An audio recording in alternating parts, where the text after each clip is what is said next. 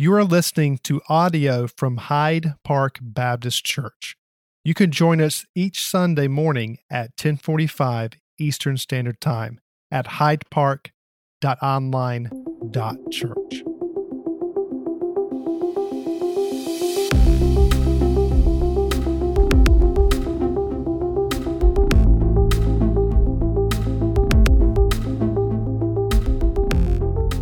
I want you to imagine that tomorrow morning, I don't know how many of you read a physical newspaper anymore. Let's assume that you're reading a newspaper, or maybe when you get your morning coffee, you pull out your phone or you pull up in your iPad and you start looking at the news, right? You start going to that news website that you like to go to and you're just reading the headlines. Well, you and I already know what those headlines are going to be tomorrow. It's going to be bad news, right? I mean, rarely ever does good news make the front page. But I want to give you some headlines here, just to imagine if we looked in the news tomorrow or heard a podcast or listened to the news on the radio, maybe these headlines is what we would hear. And if we did, what would run through our hearts if we heard these kinds of headlines? These headlines I pulled out of a book that our deacons walked through. It's been about 10 months ago, called Old Paths, New Power. It's a book on prayer, written by Daniel Henderson. It's a book I just keep finding myself going back to. And I pulled these right out of his book. He's got a chapter in there about spiritual renewal. So let's imagine that this is what you hear in the news tomorrow. Churches across America grow rapidly, and leaders cannot explain why. In Miami, 5 rabbis leave their synagogues for a Christian church after a dramatic conversion. Minneapolis, dozens of Islamic leaders renounce their faith to join Christian movement. Orange County, California, local Buddhist priests cause a stir by declaring that Jesus Christ is God. Salt Lake City, Utah, Mormon leaders discard extra biblical documents in dramatic shift of core beliefs. And then Time Magazine, leading atheists embrace the evidence of Jesus' resurrection and offer public apologies to all Christians. Can you imagine that happening? I know that's all kind of make-believe, but here's the question. When I read those things, is there something in your heart that says, yeah, it sounds great, but that'll never happen? Let me tell you what that is. That's pessimism. In our world right now, and where we are and what we're dealing with as a culture, what we're dealing with as a church, what you're dealing with as a Christian on your job site, if you're not very careful, this heaviness of pessimism will creep in. And here's what it sounds like. Well, yeah, I know that God did that in the past. He's not going to do that now. As if God somehow has changed, as if he's no longer powerful, as if he's not willing and able to bring about those kinds of shifts in our public, in our culture. You see, the danger for a Christ follower is that pessimism, negativity, in response to what you've experienced as a person who's come from death unto life, for a person who has responded to the gospel, been changed from the inside out. You are a brand new creation, brand new. And that you have God living in you. You've got to understand that pessimism and negativity is really not part of who you are now as a Christ follower. And what happens in Nineveh? Quite frankly, when we read it, it's like, well, yeah, that happened in Nineveh, but could that ever happen? Well, no, of course not. That could never happen. That's pessimism. And that's negativity. And quite frankly, there are a lot of people right now who say they're Christ followers who are absolutely given to that kind of thinking. Well, what about Nineveh? Let's imagine for a moment that Nineveh had a newspaper. Probably didn't, but for the sake of the illustration, let's try to imagine that. What would have been on the front page of the newspaper of Nineveh the day after Jonah arrived? Maybe it would sound something like this. The entire city is shaken to the core by the message from God delivered by a guy named Jonah. People across the city are calling out to God, mourning their sin. Even the king has issued a decree that all will join in the movement to seek forgiveness from God. Now, how did we get there? Because you know where we've been up to this point, right? We've had Jonah just saying no to God and getting on a ship to go to Tarshish 2,500 miles away, and in Jonah's mind from the presence of God. Well, that didn't work out. He gets on this ship. He's asleep.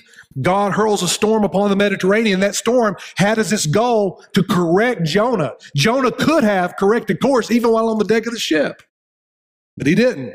We find no evidence of Jonah calling out to God. We find no evidence of Jonah praying. What we do find evidence of is pagan mariners who had all kinds of gods that they worshiped actually calling out to Jehovah God while God's man is silent.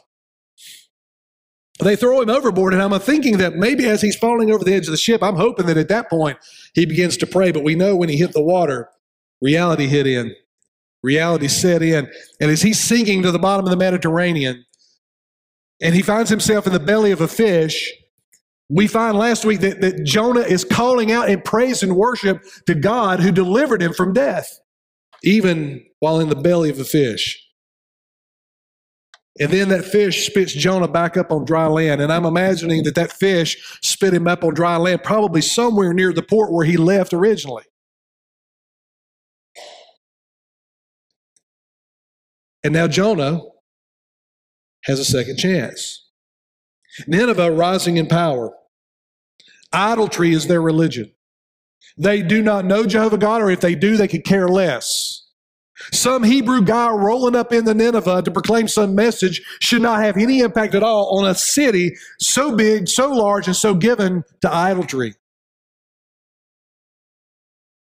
But what's going to happen in Nineveh, and I've got to clarify this right from the very beginning, it's not what we as Christian people understand to be revival. I've heard this text proclaimed that way, and I don't believe that fits at all. Let me explain. When I was a kid growing up, the church that my mom and dad still attend, we would have at times 4 revival services a year. Now, let me explain that. For those of you who maybe are new to the church, a revival service or services was a series of services. And for the church I grew up in, that was Sunday to Sunday. Yeah, Sunday night to Sunday night. Every night during the week. Now, as a 13-year-old, 14-year-old, 15-year-old, I wasn't all that thrilled when the pastor made the announcement weeks in advance that we were getting ready to move into revival. Now, the whole idea of revival was the idea that the church had kind of fallen asleep, that the people who claim to know Jesus have kind of gotten, I don't know, kind of calm or quiet or asleep in their walk with Jesus. And so the idea of revival is the idea that we're going to be revived, woken up, brought back to that place of renewment and walking with Jesus, being renewed in our walk with Him. And as a result, that turns into a focus on evangelism and a focus on outreach and a focus on people's lives being changed. That was the idea of revival. But this, what's happening in Nineveh, is not a revival. The reason it's not a revival is because the idea of revival means that you were alive at some point and you went back to sleep. Nineveh's dead as it can be. Nineveh is spiritually, morally dead.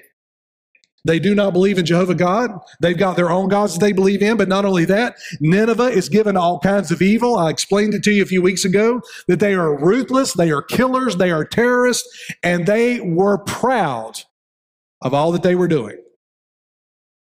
So this is not renewal, but not revival, but what God is going to do here is God is going to unleash some power in this city that is unlike anything that we can see anywhere else in Scripture. If you remember Sodom and Gomorrah, you remember what happened there?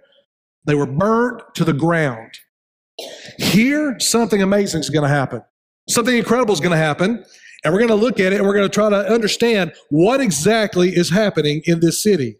Was it because Jonah was a great speaker, a great preacher?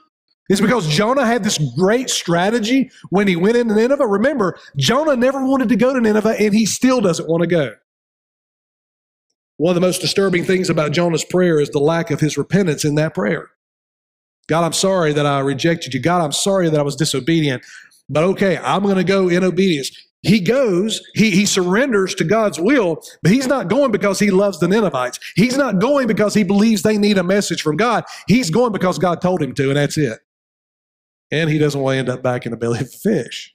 It's amazing what a storm and a fish can do with aligning your heart to God's will. Let's look at chapter 3, verse 1. Then the word of the Lord came to Jonah the second time. Now, notice how in Jonah 3, verse 1, if you go back to chapter 1 and you look at that initial call of God upon Jonah's life, you're going to see a whole lot of similarity here. God is repeating himself. Verse 2, arise, go to Nineveh, that great city, and call out against it the message that I will tell you. So God speaks to Jonah. After Jonah is spit out of the fish vomits Jonah back out on the dry land. And again, I don't think it was too far from where he left to go to Tarshish. I think more than likely, although the text doesn't tell us exactly, I'm thinking that Jonah probably needed some time to kind of gather himself. I mean, it's not like he was just spit out of the fish and he's still, just ready to go all of a sudden. I think he's probably having to recuperate a little bit. Maybe a day, 2 days goes by, but God begins to speak. And he says to Jonah, go to Nineveh. Arise, go. 550 miles to the northeast of where you are. You are going to go and you're going to proclaim a message that I will give you. Now, I want to tell you that in that moment of God speaking to Jonah, we see something that God does often in our lives. Maybe you've been seeking God's will for your life, right? What does God want me to do? What's my purpose? Why am I here? And oftentimes when we're seeking God's will, what we'll do is we'll say, God, I want you to paint the whole picture for me. I want you to tell me all the details. I want you to fill in all the spots. I don't want to have any question as to what you're asking me to do. But folks, I'm going to tell you, God rarely ever does that. Rarely ever does he do it. As a matter of fact, in Scripture, rarely does he do it. He said to Abraham, get up. I want you to go to a land that I will show you. God didn't tell him to go east or west or north or south. He says, just arise and go. And Abraham did. We find that all through Scripture. Here we see God telling Jonah, yet again, Jonah, you're going to go to Nineveh, and I've got a message for you. I'm not going to tell you what that message is yet.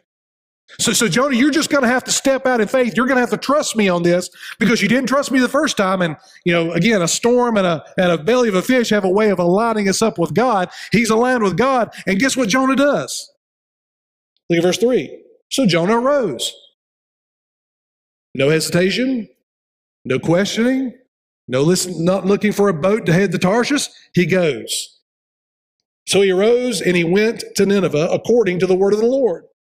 Now Nineveh was an exceedingly great city, 3 days' journey in breadth. Now, when you get into commentaries, they tell you a lot of different things about this 3 days, and I don't know why there's so much controversy about this, or shouldn't be. Some say, well, it was a 3-day trip. In other words, Jonah was going to arrive in Nineveh, then he's going to preach, and then he's going to leave. And it's like, that's what the 3 days were referring to. But I think the plain reading of the text says that this city was so big that it would take you 3 days to get across it.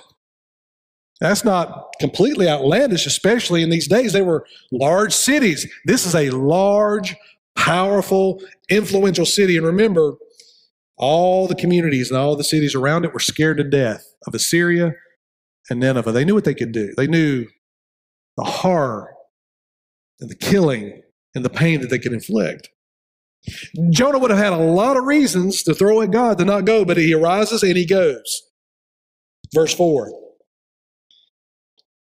Jonah began to go into the city, going a day's journey, and he called out, yet 40 days, and Nineveh shall be overthrown. Somewhere between the shoreline and his arrival at Nineveh, God gives Jonah the message to preach.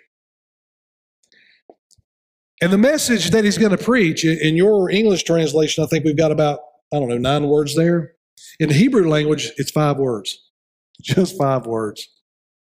And he says to Jonah, now, Jonah, here's the message you're going to go proclaim. And the message is that you're going to walk into the city and you're going to tell these people that in 40 days, I'm going to overthrow them. That word overthrow can have a couple of different meanings depending on the context. On the one hand, it can mean that I'm going to destroy the city. I'm going to judge the city. I'm going to wipe it off the face of the earth. Absolutely, overthrown can mean that. But it can also mean that the cities can be restored. It can be rejuvenated. So in this moment, God is saying both. God is saying, I'm going to destroy the city. If you do not repent, if you do not turn away from your evil, if you do not relent from what you're doing, then I'm going to destroy the city. But if you turn, I will relent. I will not destroy it. So in these 11 Hebrew words, Jonah walks into this city. It would be like God calling you to go to Los Angeles or Vegas. You get off the plane, God's given you a sermon to preach, and you go down on the street corner right in the middle of Vegas, and you proclaim the message. I wonder if pessimism would creep in right there. Just being honest, it probably would with me. Okay, guys, so I'm going to go to Vegas. I'm going to go out one of the big, I've never been to Vegas, so I don't know all the hotel names, but I'm going to go on one of the busiest street corners, and I'm going to proclaim this message. I can tell you right now, I'd probably be a little pessimistic about that. I'd probably have some doubts about that. Matter of fact, I might consider a ship to Tarshish. Jonah goes. Now, Jonah's not going because he loves Nineveh. Jonah's not going because he can't wait to see if they'll turn. Jonah's going because he doesn't want to end up back in the situation he was in before. Notice the response, verse 5. A 5-word sermon, 5 Hebrew words, verse 5. And the people of Nineveh believed God. They called for a fast. They put on sackcloth from the greatest of them to the least of them. That's not what's expected here by Jonah. Certainly not Jonah. And if we're reading this text without really knowing where the end's going, of course we do, this is a shocking verse. Verse 5 and the verses after that is a shocking verse. That a man who's not known to Nineveh at all, who represents Jehovah God and Jewish people, walks into a pagan city, proclaims a message of 5 words, and how do they respond? Well, they believed God. Now, I got to give you context on that. Does this mean that the city immediately put their faith in God? No, it does not. It does mean that probably some of them did, but what it means is that they believed that God would do exactly what he said he would do, that God would destroy that city in 40 days if they didn't turn. So they believed the message of the prophet that God would destroy them. Get this, a God that they didn't even worship, a God that they didn't even know really well, a God that was not part of their pantheon of gods. They listened to Jonah and they believed. And they began to fast. And they began to put on sackcloth. What does that mean? Well, not just within the Jewish religion, Jewish faith, but even in other parts of the world, other belief systems, sackcloth was this rough, ugly, dirty, itchy cloth that you would wrap around your body. And you would bow on your face before your gods or Jehovah God, and you would mourn and you would be brokenhearted over the fact that you've done something wrong. This city that was taking people captive and killing them in the streets, this city who would flay, in other words, skin people alive. These people who cared nothing for human life, all they cared for was power and money and control and building a kingdom. These people are now fasting, mourning, repenting, turning from their evil. Notice verse 6. Word reached the king of Nineveh. And he arose from his throne, removed his robe, covered himself with sackcloth, and sat in ashes. So now the word that Jonah is proclaiming has made its way all the way to the king. Now, Jonah may have never had access to the king unless God provided that. Remember, Jonah's only one day into this, only one day into proclaiming the message. And the next thing you know, it's spreading through the city, made it all the way to the king. And what does the king do? What should have happened is the king said, take this guy, take this Hebrew, and throw him out of the city. Take this Hebrew and cut his head off. Take this Hebrew and punish him and then put him to death in the streets. That's what should have happened. But the king hears the word. What's the word? 5 words in Hebrew, and that is, in 40 days, God's going to destroy the city. He's going to overthrow it. Guess what the king does? The king says, I believe that message. I believe that Jonah's God, Jehovah God, is going to do that. And what does he do? He takes off his robe. He puts on sackcloth, and he sits down in a pile of ashes, which is symbolic of the reality that everything this king has, everything in his kingdom, all of his power, all of his ability, all of his money is worthless, just like the pile of ashes that he's sitting in. All of that because this reluctant missionary Jonah proclaimed a message that he didn't really even want to proclaim. It's incredible. Verse 7, and he issued a proclamation and published through the Nineveh By the decree of the king and his nobles, let neither man nor beast nor herd nor flock taste anything. Let them not feed or drink water, but let man and beast be covered with sackcloth, and let them call out mightily to God. Let everyone turn from his evil way and from the violence that is in his hands. The people, in response to the message, had begun a fast because of their mourning and their brokenness for the evil that they were doing, and because that had brought was going to bring judgment on them. They put on sackcloth, but the king ups the bar. He increases the level of mourning. And he says, not only are we going to abstain from food, but we're going to abstain from drink. And not only are we going to do it by our animals, we're not even going to feed or give water to our animals, and we're even going to put sackcloth on our animals, on our livestock. That is, well, it's amazing. Matter of fact, that's a very unique thing in all of Scripture that they're doing this. And he says, let everyone turn from his evil way. Wow, king, wasn't you the guy that just a few weeks ago was telling us to overtake this city? Hey, king of Nineveh, not king of Assyria, two different kings, but this is the king over Nineveh. He's directing his people to do evil deeds. The people around Nineveh knew what they were capable of. And now word is spreading throughout the region that this king is now, well, bowing to God, the God of the Hebrews. The whole city is mourning. We've noticed that no one else is being killed in the street. We noticed that all of a sudden the public executions had stopped. What's going on in Nineveh? Well, a reluctant missionary went and proclaimed a message he didn't want to proclaim, and God's doing something amazing. This really messes with our pessimism, does it not? Because we know that God never changes. We know that the king, the creator of this universe, he does not change. That who he was in Nineveh is who he is today. That there's no change in his power, no change in his ability, no change. So this really messes with this idea of pessimism that somehow God no longer is willing or no longer can do this kind of thing. And make no mistake about it, Nineveh is far, far, far from God. I would like to say to you that this renewal in Nineveh stuck. I would like to tell you that years later, that God is working there powerfully. Unfortunately, that's not the case. Turn over a couple of books. You've got Jonah, you've got Micah, and then you've got a book, Nahum. Now, you may have never read Nahum. It's kind of it's a little bit hard to read when you read it, but let me give you the background on Nahum. So Nahum is yet another person that God sends to Nineveh 150 years after Jonah. So the book of Nahum is another message to that same city. But the message that Nahum is going to communicate to Nineveh is vastly different than the one that Jonah was called. It's a whole lot more words than just 5 Hebrew words.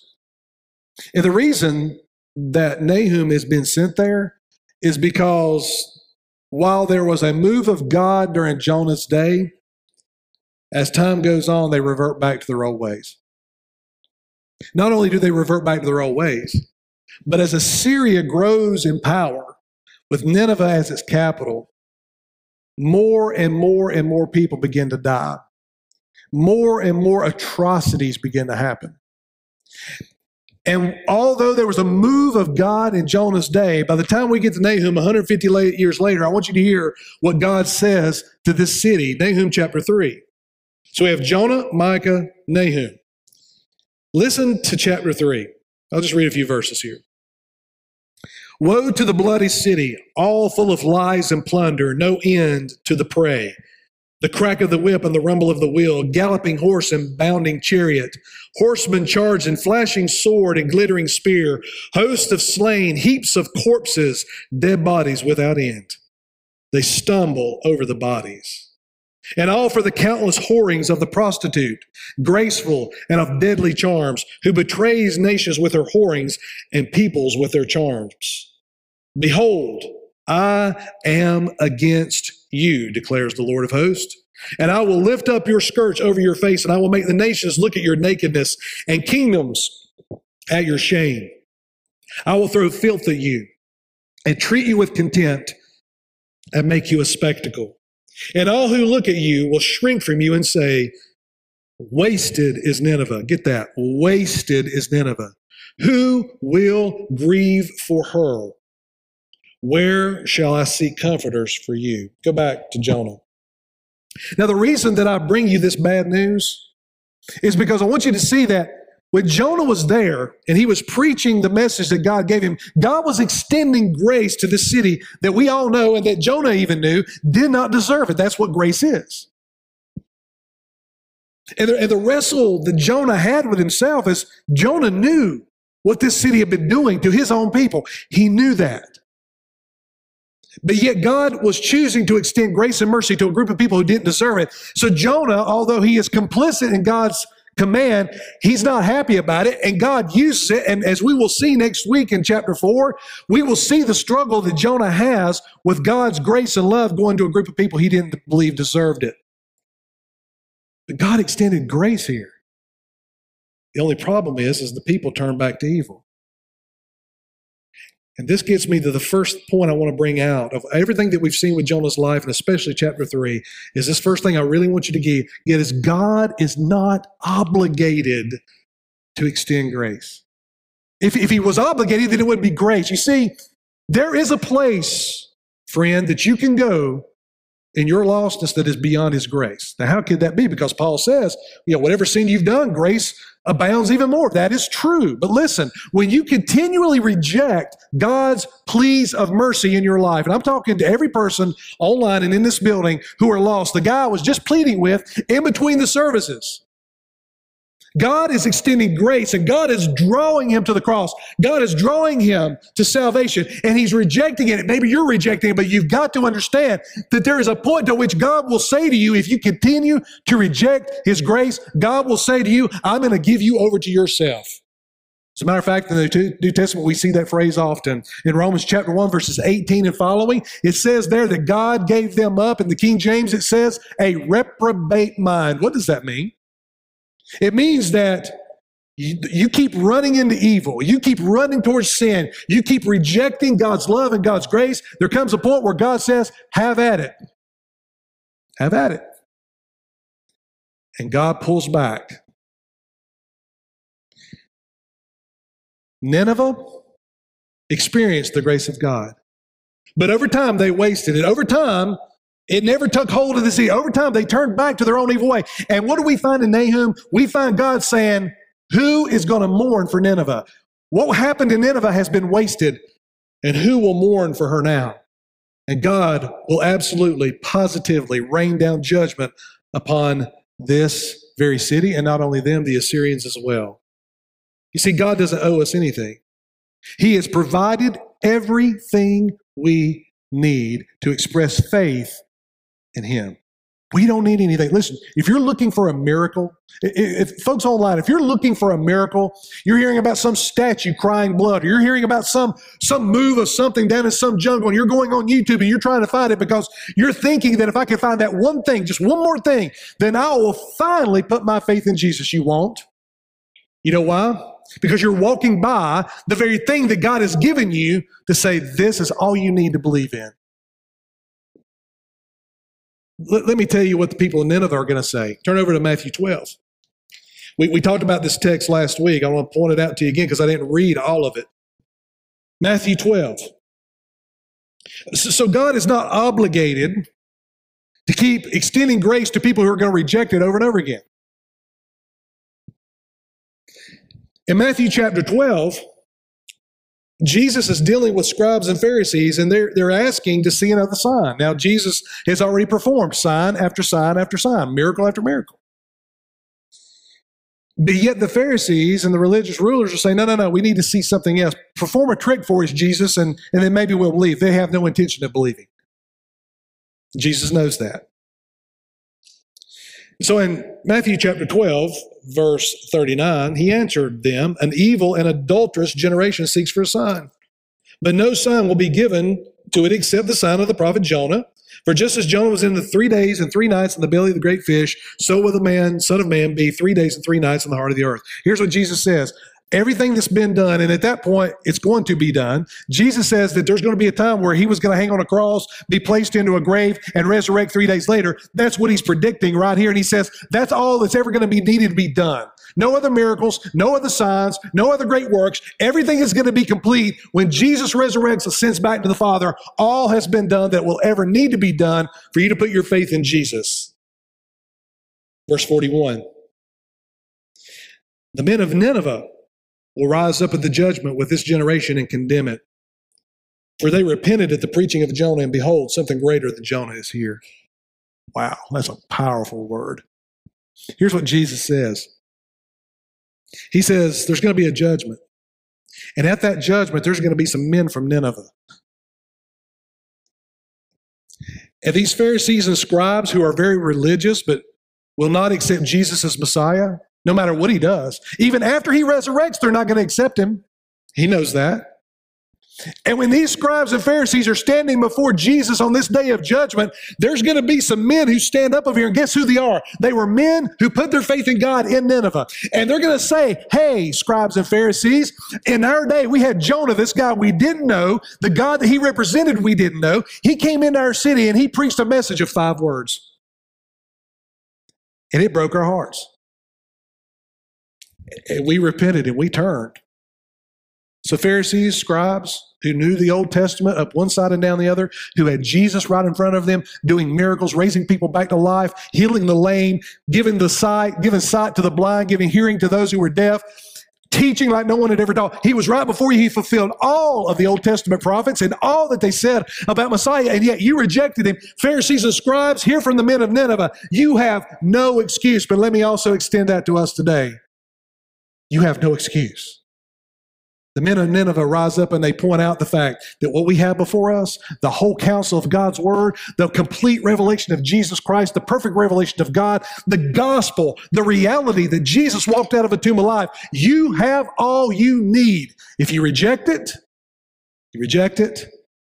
God is not obligated to come back and give you a second, a third, a fourth chance. He often does out of his good grace and his good patience. With Jonah, he comes back and gives Jonah not just 2 chances. He gives Jonah multiple chances. Jonah running to Tarshish. God hurls a storm upon him to get his attention. Jonah rejects it. Jonah never calls out to God. They throw him over the ship into the water. He's sinking into the water. He begins to call out to God. God answers, swallows him with a fish. Listen, Jonah had many chances, and God was gracious and kind and patient. But there is a place that you can go, lost friend, where God says, okay, you're going to run that direction? Then have at it. God will say, just like he says to Paul, or through Paul in Romans 1, if they're going to suppress the truth, they're going to run headlong into sin, and they're going to ignore what I've put before them, then have at it. Second thing I want you to see out of Jonah's life and what he's experiencing here in chapter 3 is our excitement to share God's message should match God's love for people. Our desire to share the message should match the love that God has for people. What do I mean by that?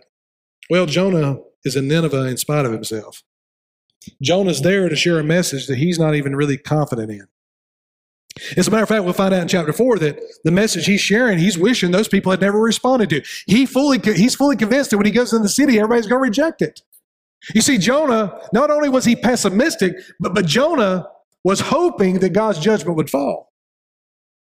So Jonah was not excited about the message. He was not excited about the people he'd been called to reach. I wonder if Jonah didn't keep the message kind of intentionally short on his own. I wonder if Jonah wasn't really going that hard and that fast at Nineveh because he really didn't want to see them turn. And to his surprise and to our surprise, the people respond, they repent. Some of them put their faith in God. But certainly Nineveh knows who God is. Jonah didn't expect this response. He wasn't excited about the message. I wonder I wonder if times in our walk with Jesus, now I'm talking to believers, people who've come from darkness into light, I wonder how excited we are to tell other people about Jesus. Now remember, just like Jonah, we've been spared, we've been blessed, we've been provided for, we've been cared for, God has answered prayers for us. He's done all kinds of work in our life. Some we recognize, some we don't even know about. And God has done that consistently over and over again. And that's been a work of His grace in our life. And then God says to us, now I want you to go tell other people about what I've done for you, because there's a lost and dying world that needs to know there's hope, especially now in the world we're living in today. And there is a general lack of excitement among the Western church in America about telling other people about this love and grace that we found.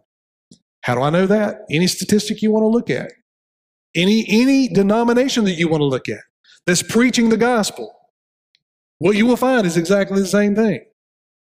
Very, very, very low numbers of people coming to faith in Jesus.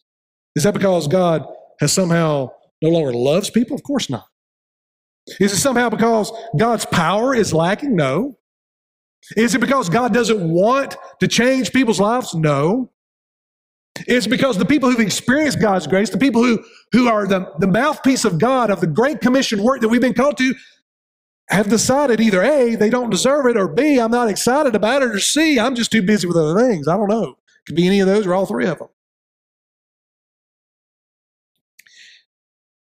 Maybe the pessimism has crept into our understanding of the gospel. Maybe our idea of the gospel is our four and no more. Our family, we're all good. We have our tickets to heaven. Yay. The rest of the world, well, they're in darkness and there's not much hope for them. But if Jesus is the hope of the world, and He is, and He's the light of the world, and He is, and that light lives in you, then you're to do something with that light. Jesus said, don't cover that up. Don't hide it under a bushel.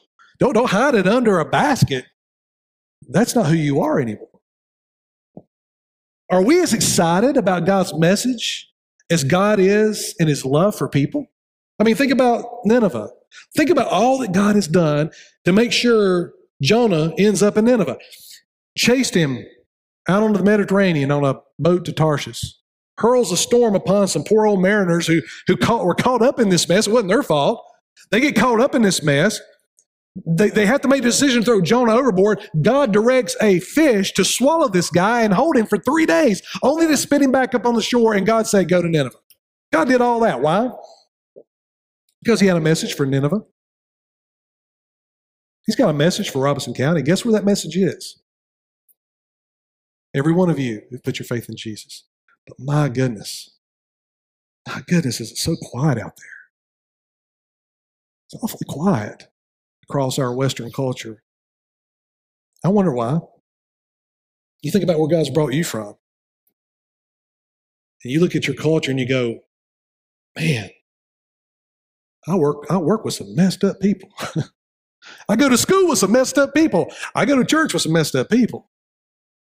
You know what the answer to that messed upness is? Boy, that's some bad English, isn't it, Miss Wendy? Thank you. Messed upness. She would count off on somebody's paper if they used that. The answer to that is the gospel. But has our pessimism got to such a point that we don't believe that that's even possible anymore? Third thing I want you to see. You got to see this. You've probably already seen it. The power of the message comes from God, not us. The power of the message is not some flashy new program. The power of the message is not how great I can preach, which is not very good. The power of the message is not how well we can communicate all the nuances of theology. The power of the message is God Himself in the person of the Holy Spirit. Folks, church, don't ever get our eyes off this. One person telling another person about what Christ has done in their life, and the Holy Spirit working in that to break their heart and draw them to salvation. What we need is more people willing to do it. We need less people boarding ships to Tarshish, and we need more people going to Nineveh. And we've already got the message. We've already got it. Jesus' death, burial, resurrection. You've got the message. You've heard it. You've heard it hundreds of times. You've heard it. And as we talked about drawing circles and listing out creation, fall, and rescue. We've talked about it 100 different ways. But what it really comes down to, are we going to be obedient with the message? Are we going to run to Tarshish, or are we going to go to Nineveh? Nineveh being Robeson County. You're running to it every day. You're working in it every day. You got lost people all around you every day. The power of the message is not how well you articulate it. The power of the message is God working. Listen, there's been times where I've shared the gospel with someone, and after the fact, I think, maybe this is happening, after I get done, I think of all the things I could have said. Oh, why did I think of that? Why did I think of that? And yet, in that brokenness to sharing the gospel where maybe I missed something, I'm just beating myself up, this person calls me back and says, I have never had anyone explain it to me that way. Can we talk again? I'm like, thank you, Jesus. Because even in my brokenness and trying to share it, the simplest, most beautiful story, God still works. God is there. And get this, God's power can infiltrate places that you may never have access to. And that gets me to this last point under this power of the message comes from God. God's power can reach into the corridors of power. So you at home praying for our leaders, praying for our president, praying for our congresspeople, praying for the Senate and the House, praying for our governor. I don't care whether you agree with them or not. You are called to pray for them. That's another message. I'll wait on that one another week. But listen, 1 Timothy chapter 2, pray for your leaders. You know who Paul's leader was when he was writing that to Timothy? Nero of all people. I don't care if you agree with them or not. You're called to pray for them. And get this, when you pray for them, God's power creeps into that Oval Office or creeps into that house, creeps into that Senate, creeps into the mayor's mansion. God's power is not bounded or limited by walls and structures of power. You get to pray for these people. And guess what? You may not see it. You may not see it exactly the way Jonah saw it, but God is working on behalf of the prayers that you're calling out in his name. We need to get broken. We need to quit gossiping about what's going on and hit our knees about what's going on. And there, that power of the Holy Spirit and the power of his word begins to creep into places we may never have access to. And trust me when I tell you, I believe that prayer is powerful and prayer changes things. If it didn't, well, I'd go back and do some electrical work. I would. The power of the message comes from God. And when powerful people come under the power of God, they can influence an entire nation of people. That's what just happened. This king hears the message, and he puts on sackcloth, and he falls on a pile of ashes, and he begins to repent. When powerful people come under the power of God, because God's people are praying, those powerful people that God has given these places of prominence to, God can turn their heart like the rivers of water. But it's not because I have power. It's not because I'm articulate. It's not because I have a degree. It's because of God's power. We share the message. God's power and the Holy Spirit does the work. So why are we not doing it? Maybe it's because we're pessimistic. This world has a way of just sapping the joy right out of us, right? None of us wanted to be facing Delta variant. None of us want to be facing that. And maybe when you saw where these trends were going, you just got, oh, here we go again. And there is that feeling of just, well, anger and pessimism and just like even fear. My God's still on the throne. Jesus is still sitting at his right hand. I'm not going to live my life in fear. I'm going to live my life on mission. Because there are young men, just like the one I just talked to, who, if he doesn't put his faith in Jesus, he will spend eternity separated from a holy God. I cannot be silent. You can't be silent. We have a message. It's time to share it. Father in heaven, Father, I call upon you in this moment to do exactly that, your power in this place. I'm nothing more than just a messenger that you've given a task to that I try to live out each week. But Father, I know I have no power. But your message does. The Holy Spirit does. And He's working. I saw it at the end of the second service. I saw the power. I saw what you're doing in the lives of the 5 people I talked to at the end of that service. You're doing it now, right here in this place. You're doing it across the globe through these cameras. You're at work.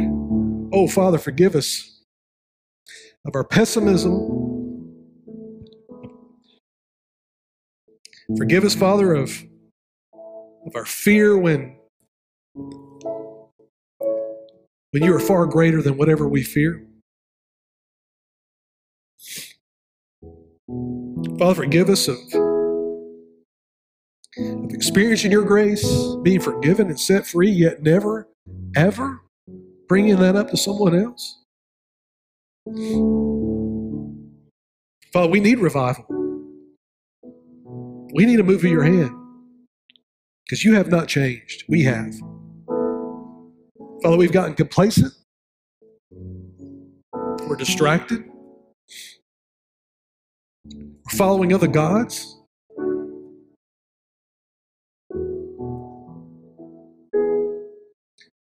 So, Father, we need awakening in your people and renewal in those who are far from you. The message is clear. Your power is real. And we surrender to it right now. And whatever that looks like, as we sing this beautiful song, we surrender to it, whatever that looks like. It's not going to be a no for us. It's not going to be getting on a ship to Tarshish. It's going to be a yes. Father, we ask it in Christ's name. Thank you for tuning in to this week's sermon. For more information about Hyde Park Baptist Church, please check out our website, hydepark.church, or on social media on Facebook and Instagram @Hyde Park Baptist.